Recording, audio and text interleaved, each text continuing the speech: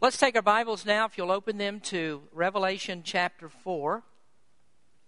After 12 weeks of study in the first 3 chapters of this book, we finally come to the part that most people really want to get to. And this is the part people want to know about. There are a lot of great truths that are explained to us in those first 3 chapters.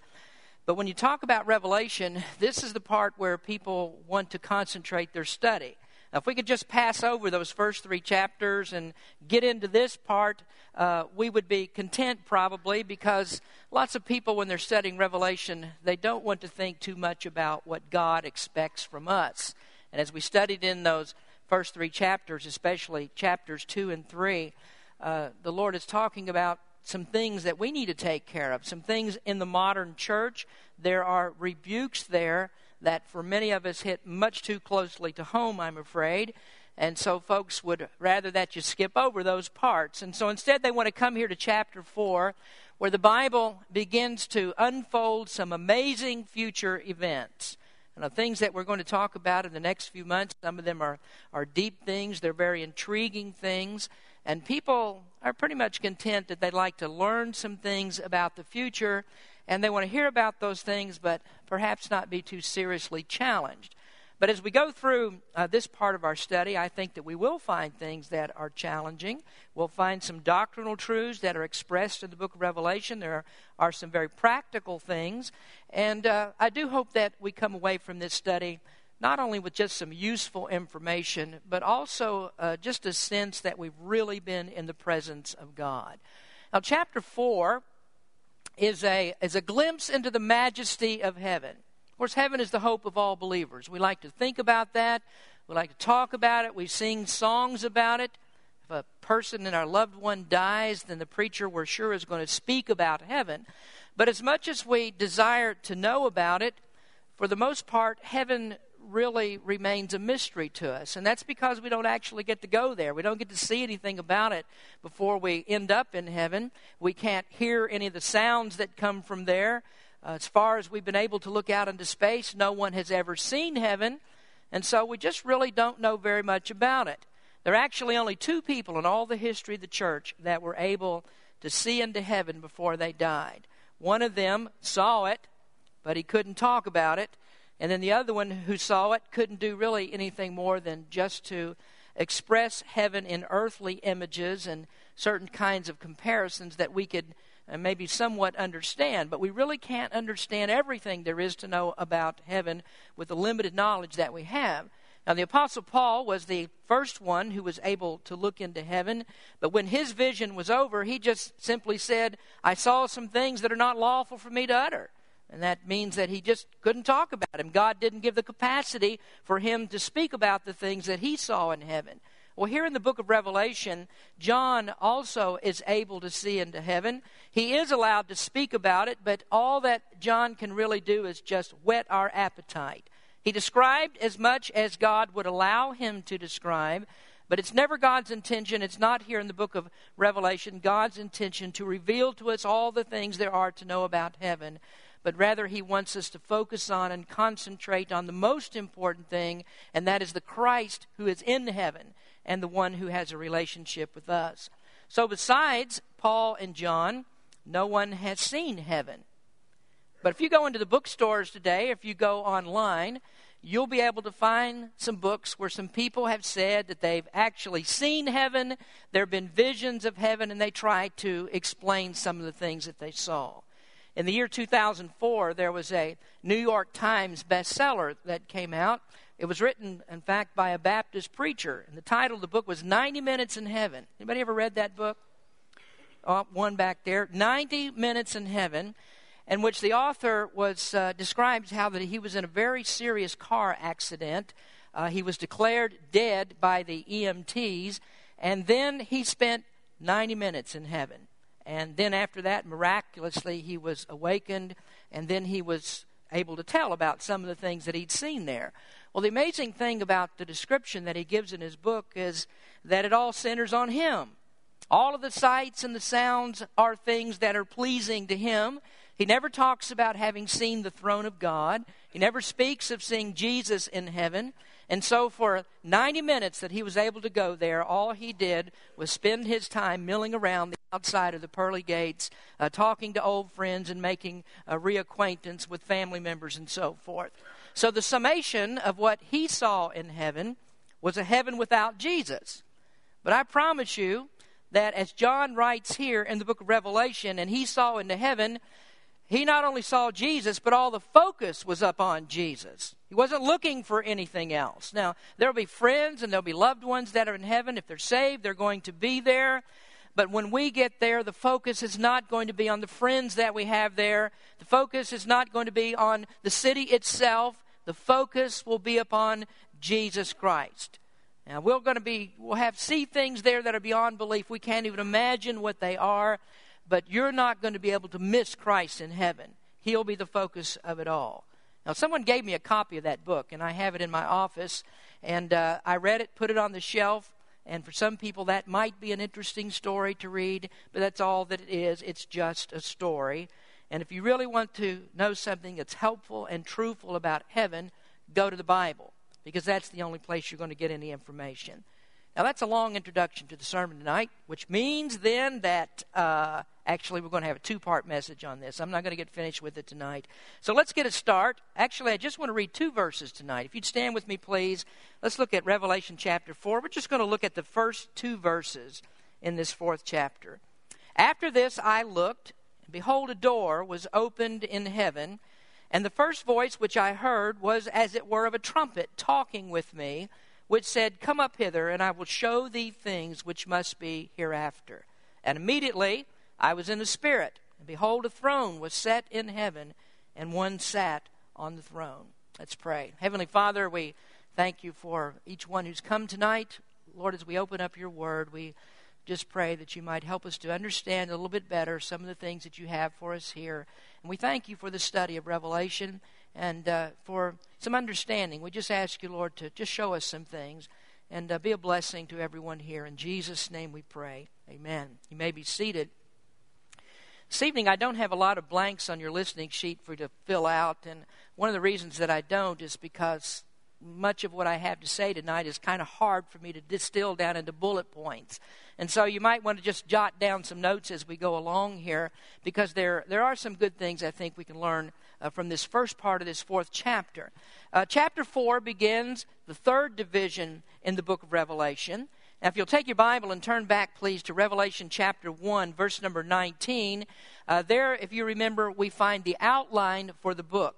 Jesus is speaking to John, and he gives him instructions, and he says in verse number 19 of that first chapter, Write the things which thou hast seen, and the things which are, and the things which shall be hereafter.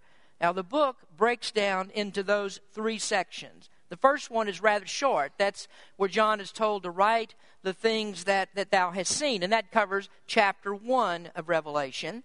And then the next part, the things which are, that covers chapters 2 and 3. And then the third division is where we start tonight. This begins with chapter 4, and it runs all the way to the end of the book through chapter 22. These are the things which shall be hereafter, and these are things that take place in the future. They're things that take place after the second coming of Christ. Now, we're still living in chapters 2 and 3. We're in the church age. Chapters 2 and 3 talk about the church age, and this age will last until the time that Jesus comes again. And then at that point, all the believers will be taken out of the world. Now, I want to talk to you first of all tonight about the second coming, because that's definitely the next event that we have on God's prophetic calendar. So number one in your outline this evening is the transition of the church into heaven. Now, John begins here in chapter 4 with after this. Now, after this, those words are the transition from the second part of the book, the things which are, into this third part of the book, the things which shall be hereafter. And so here in chapter 4 and then through the rest of the book, all of these things have to do with the second coming of Christ. Now, usually, when we talk about the second coming, just about everybody gets into their mind just one small part of the second coming. Now, we think about the second coming. When I mention that, the thing that comes immediately into your mind is that split-second event when Jesus splits the clouds, when he comes in the heavens, and there he calls all the believers who have died in Christ to come out of their graves, and then he transitions or translates all the saved people to go into heaven. Now, the rapture of believers then is often equated as the second coming, and for most people, that's all that the second coming refers to. But actually, the second coming of Christ is far more comprehensive than that, because the second coming includes not only the raising of these dead saints who are believers, and not just the translation of or transition of living believers to go into heaven, but it also includes all of these events that we're talking about from chapter 4 onward. So the second coming is the rapture, it's the tribulation, it's the judgment seat of Christ, the millennial reign of Christ, the raising of the unsaved that are dead, and then the great white throne judgment, and then followed up finally with the coming of the new heavens and the new earth. All of that is in the second coming. So the second coming is not really just one point in time, but rather it's several events that occurs in phases. The entire second coming of Christ covers a period that is at least 1,007 years. Now I want you to turn to a very familiar passage in 1 Thessalonians chapter 4. And we're going to look at this just briefly. And I want to show you in this passage that the second coming includes more than just a rapture. We're going to start reading here in 1 Thessalonians 4, verse number 15. And then we're going to read on down into a little bit into the 5th chapter. 1 Thessalonians 4, verse number 15. And this is the part that most often is referred to as the second coming. For this we say unto you by the word of the Lord, that we which are alive and remain unto the coming of the Lord shall not prevent them. And remember, the word prevent there simply means to precede. We will not precede those which are asleep. For the Lord himself shall descend from heaven with a shout, with the voice of the archangel, and with the trump of God, and the dead in Christ shall rise first.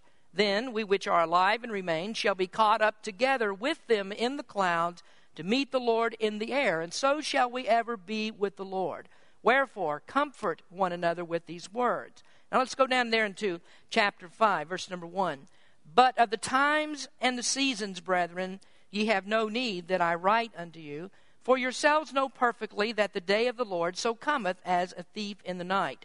For when they shall say, peace and safety, then sudden destruction cometh upon them, as travail upon a woman with child, and they shall not escape.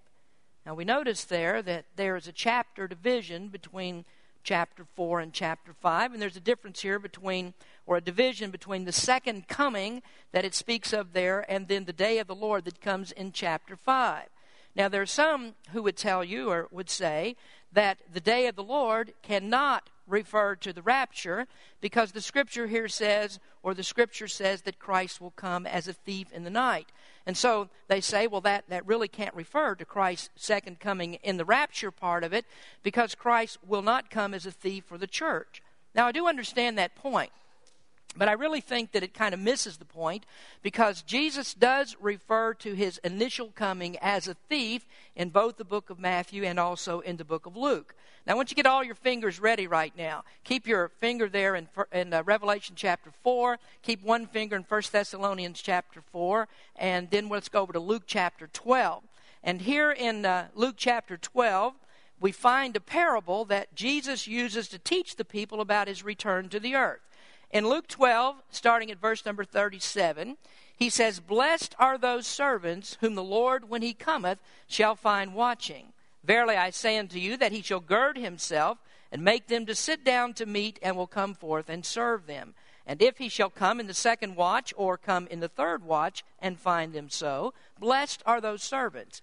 And this know, that if the good man of the house had known what hour the thief would come, he would have watched, and would have not have suffered his house to be broken through. Be ye therefore ready also, for the Son of Man cometh at an hour when you think not. Now I believe here that Jesus is referring in Luke chapter 12 to those that are in 1 Thessalonians chapter 4, and not to those that are in 1 Thessalonians chapter 5. And that's because he encourages these people to watch for his coming. Now the only people who can actually watch for the coming of Christ are those that are saved. I mean, these are the only people that are really ready for the rapture. And so when Jesus comes suddenly as a thief, that's when his coming sets off this chain of events that takes place in 1 Thessalonians chapter 5, and that part is known as the day of the Lord, and also as the times and the seasons. So what this means is that both of these events are tied together so that Jesus coming suddenly as a thief will catch, in fact, some believers unprepared for his coming. And it will catch all unbelievers totally unaware that he's coming.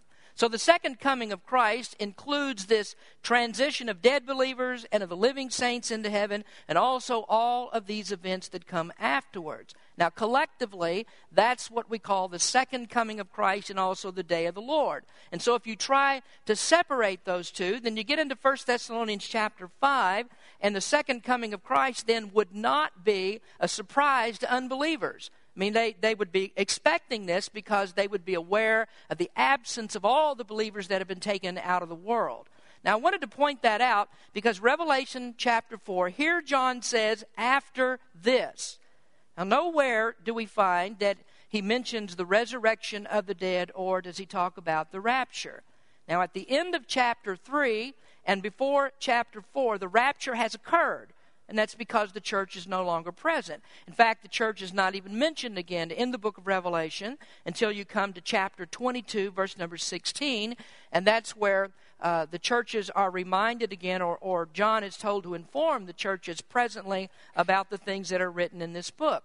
And so then, as an overview of this, when we talk about the second coming of Christ occurs actually in two phases. In the first phase, Jesus comes in the air. He doesn't set his feet upon the earth, but he comes in the air, and that's when we have the rapture, when the dead saints are raised and the rapture of God's living people. Now, in the second phase of the second coming, that's when Christ sets his foot upon the earth. And that's when he comes as a ruling king, and for 1,000 years he'll rule from the throne of David in Jerusalem. Now, it's important here in the very beginning that we get all of this straight, and this will make the scriptures that we talk about on this fit together as they should. So when chapter 4 begins, we see Jesus as not being on the earth. Now, the rapture has already occurred, but Jesus is not on the earth. He's in heaven, and the events begin to take place between the first phase of his coming and the second phase of his coming. Now, remember this, though, in all these things that I've said about phases, the thing that's very important for you and me to understand is that the coming of Christ is imminent. And that means that Jesus Christ could come back at any time. He'll come in the clouds, and all of those that are prepared by faith to receive him will be taken up into heaven. And what we need to do is start warning people that this event could happen at any time. We don't know when it's going to happen. And so we need to tell people that they need to be ready as well by trusting Christ as Savior. Now let's go back then to verse 1 in chapter 4 of Revelation. After this I looked, and behold, a door was opened in heaven. And the first voice which I heard was as it were of a trumpet talking with me, which said, Come up hither, and I will show thee things which must be hereafter. Now, as I've already stated, we don't have any place in Revelation where the rapture is spoken of particularly. We know that it's occurred because there is no church after chapter 3. But there are some people who do take this first verse in chapter 4 when John says that the first voice that I heard was as it were a trumpet talking with me, and they do believe that that is a reference to the rapture. Now, there are some things that we do know about the rapture in relation to this. The Bible says first that a trumpet call will sound. Now, just like John says here, he heard a trumpet speaking. The Bible says at the rapture of Christ that a trumpet call will sound. When we studied 1 Corinthians, we talked about the sound of that trumpet. Paul wrote, Behold, I show you a mystery. We shall not all sleep, but we shall all be changed. In a moment, in the twinkling of an eye, at the last trump. For the trumpet shall sound, and the dead shall be raised incorruptible, and we shall be changed. Well, that sounds very similar to what John says here in Revelation. He says, I heard a voice like a trumpet. And the message that trumpet said was, Come up hither. So that sounds a lot like what John says here in this book. That also sounds like what Paul said in 1 Thessalonians chapter 4 when he says that we which are alive and remain shall be caught up. And as you know, that's where we get the word rapture from, the Latin translation of those words, caught up. So all of this sounds very similar. Now, we might also note that the change takes place so quickly. I mean, the change of believers from their present state of life here on the earth to be translated to go into heaven takes place extremely quickly, so that the Bible describes it as a twinkling of time that will pass. Paul describes it as a twinkling of an eye. The transition is so fast that it defies measurement.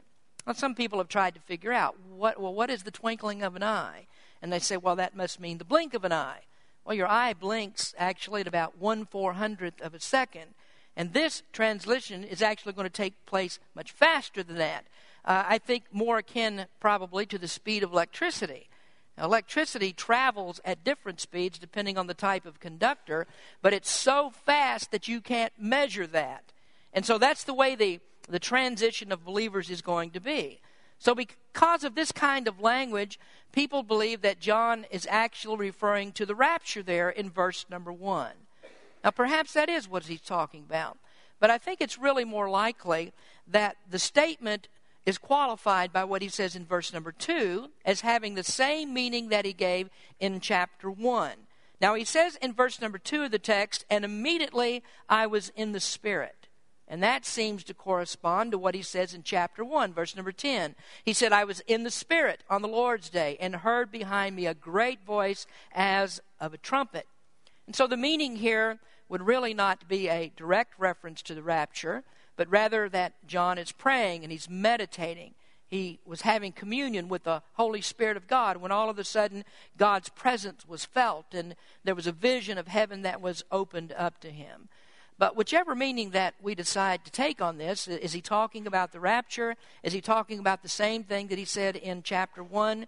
It does seem evident from the flow of the Scriptures as we read them, from the absence of the church, from the information that we receive in other passages of Scripture, that I think there's little doubt that the church will not go through the tribulation period, but will be taken out of the world at the second coming of Christ. So we're not going to experience all the things that we're going to talk about here in chapter 4 and beyond. So some believe that Christ is going to come in the middle of the tribulation. Some people believe that he comes at the end. But I do believe that he takes us out of the world before any of this starts. And if that weren't true, then instead of us looking for the second coming of Christ, then we would be looking for other events. We'd look for the tribulation. We'd look for these different things that are going to take place in these following chapters. And so the coming of Christ would not really be a surprise to us, but we could actually pretty much time them. And we could tell when Jesus was going to come back. So I believe, and this is the position that I'll take as we go through the study, that the church is not going to go through the tribulation period. Now, it's 9 minutes till 7. And what I want to do right now is to stop the study of these verses. And I'm not going to go any further into the throne that it talks about there in the second verse. But don't clap your hands yet and don't get excited because I'm not through. Instead, what I want to do, some of you are just packing your stuff up and get ready to go out the door. Instead, what I really want to do, I want to back up just a little bit. And I want to go back into this first point and talk to you for just a few minutes about the meaning of the word church. When I say the transition of the church into heaven. And I don't want to leave you with the impression that all Christians are a part of the church. Now, as most of you know, the prevailing opinion about the church is that anybody who's saved, anybody who is a believer in Christ, whether you go to church or not, whether you have your name on a particular church roll or not, that you, if you're saved, you are a part of this mystical church. And whenever we talk about the rapture of the church, then we must mean that all Christians are in the church and all are going to be taken up collectively as the church and go into heaven. That's not what I mean. I don't mean that at all. Now, it is most certainly true that all who are members of the true church of Jesus Christ will be raptured. The true church is the church that Jesus started when he was here on the earth. He began that church with his 12 disciples. It is a church that began during his personal ministry, and that very same true church has come down to us today, and we still have this true church on the earth. It's not an invisible conglomeration of all believers. The true church is local and visible. And the true church is still preaching the very same doctrines that were given to us by Christ and the apostles. The church is organized. It is a body of people that can meet together, and it carries on Christ's commission in this world. And so I can say to you that the Berean Baptist Church is a true church of the Lord Jesus Christ, and this constitutes the body of Christ in this particular locality. The church that I came from in Kentucky, I believe that was a true church, and that is a body of Christ in that locality. If we talk about Lancaster Baptist Church in Lancaster, that's a true church of the Lord Jesus Christ. And there are many true churches that are like that. Joey's Church down in Newport Beach, and many of them all over the world are true churches of the Lord Jesus Christ. And all of these people that are members of those churches that are believers, they will be taken up in the rapture. They'll be taken to go into heaven. But it doesn't mean that every single person who has their name on a church roll is going to be taken to be with the Lord in the second coming. Now, there are many people who have their names on church rolls, but they're really not professors of Jesus Christ. Or I should say they are professors, but not real possessors of Jesus Christ. They may have made a profession of faith, but they really haven't trusted Him. And so just because a person has their name on that physical church roll does not grant anyone a privilege of going into heaven and to live with Christ forever. A person must be a believer in Jesus Christ, and you must know Him personally. And it makes little difference whether your name is on that roll or not if you're not a believer in Jesus Christ. And so as I say that, there may be some members of Berean Baptist Church, people who have their name on the roll, and they're not going to heaven. Now, I hope that isn't true. I sincerely hope it isn't true, but I'm afraid that it might be. And so when I talk about the church being transitioned to heaven, I mean that all true believers in Christ that are members of local churches will be taken into heaven. But let me talk to you about something else here, and that is since I don't believe that all saved people are members of true churches, I believe that there are people that are actually have their names on rolls of false churches who are true believers in Jesus Christ, that they will also be taken into heaven. Now, there are true believers, I think, in places like Roman Catholic churches, and true believers in Presbyterian churches and Methodist churches and all different kinds of churches. One thing I know for sure, if they're saved, they got saved exactly like I did and like you did, and they didn't get saved by believing the doctrines of Roman Catholicism or some of these other churches. But there may be true believers in those churches, and they'll be taken to heaven even though they aren't members of true churches. Now, as great and wonderful as the church is, and a blessed privilege it is to be a member of a true church, the church never saved anybody. Putting your name on a church roll doesn't save anybody. Salvation is not found in the church. Salvation is found in Jesus Christ. And so it's good, it's wonderful to have your name on a church roll and have your name on the true church roll. But that's not what qualifies you to go into heaven.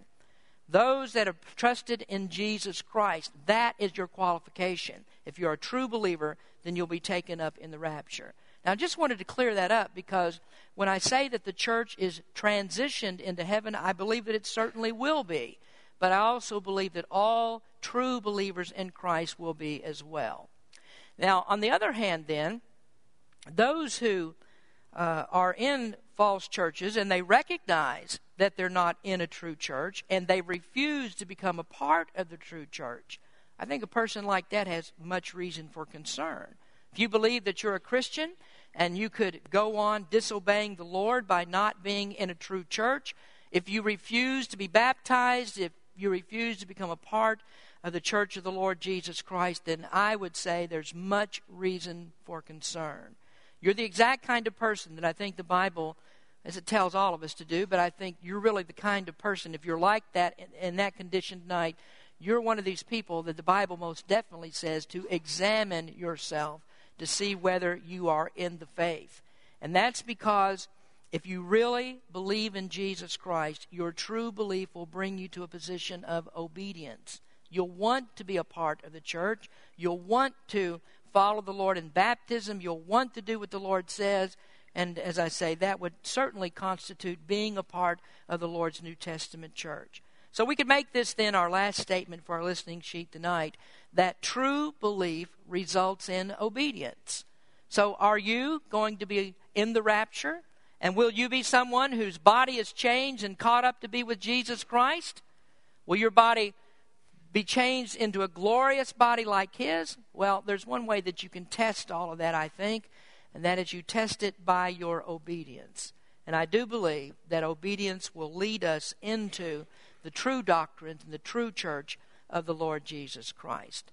Next week we'll get in a little bit further into this as we talk about that throne that John sees in heaven. And what a wonderful thing this is going to be when the Lord comes back and we go home to be with Him, and finally we're able to see heaven. Let's pray. Heavenly Father, we thank You for the few minutes that we spent together tonight in Your Word. And Lord, we just pray that You'd help us to understand this and know that the most important thing that can happen to any individual tonight is to know without doubt that they are saved, they are believers in You, they've trusted You, and they will go to heaven. But Lord, we also want to make it very clear to people that being a part of the Lord's New Testament church is so important. It's such a great privilege. And Lord, we thank You for the opportunity and that You've called us into Your true church where we can understand Your Word and learn the doctrines of the faith. Bless our people tonight, Lord. Help us in this time of invitation. In Jesus' name we pray. Amen.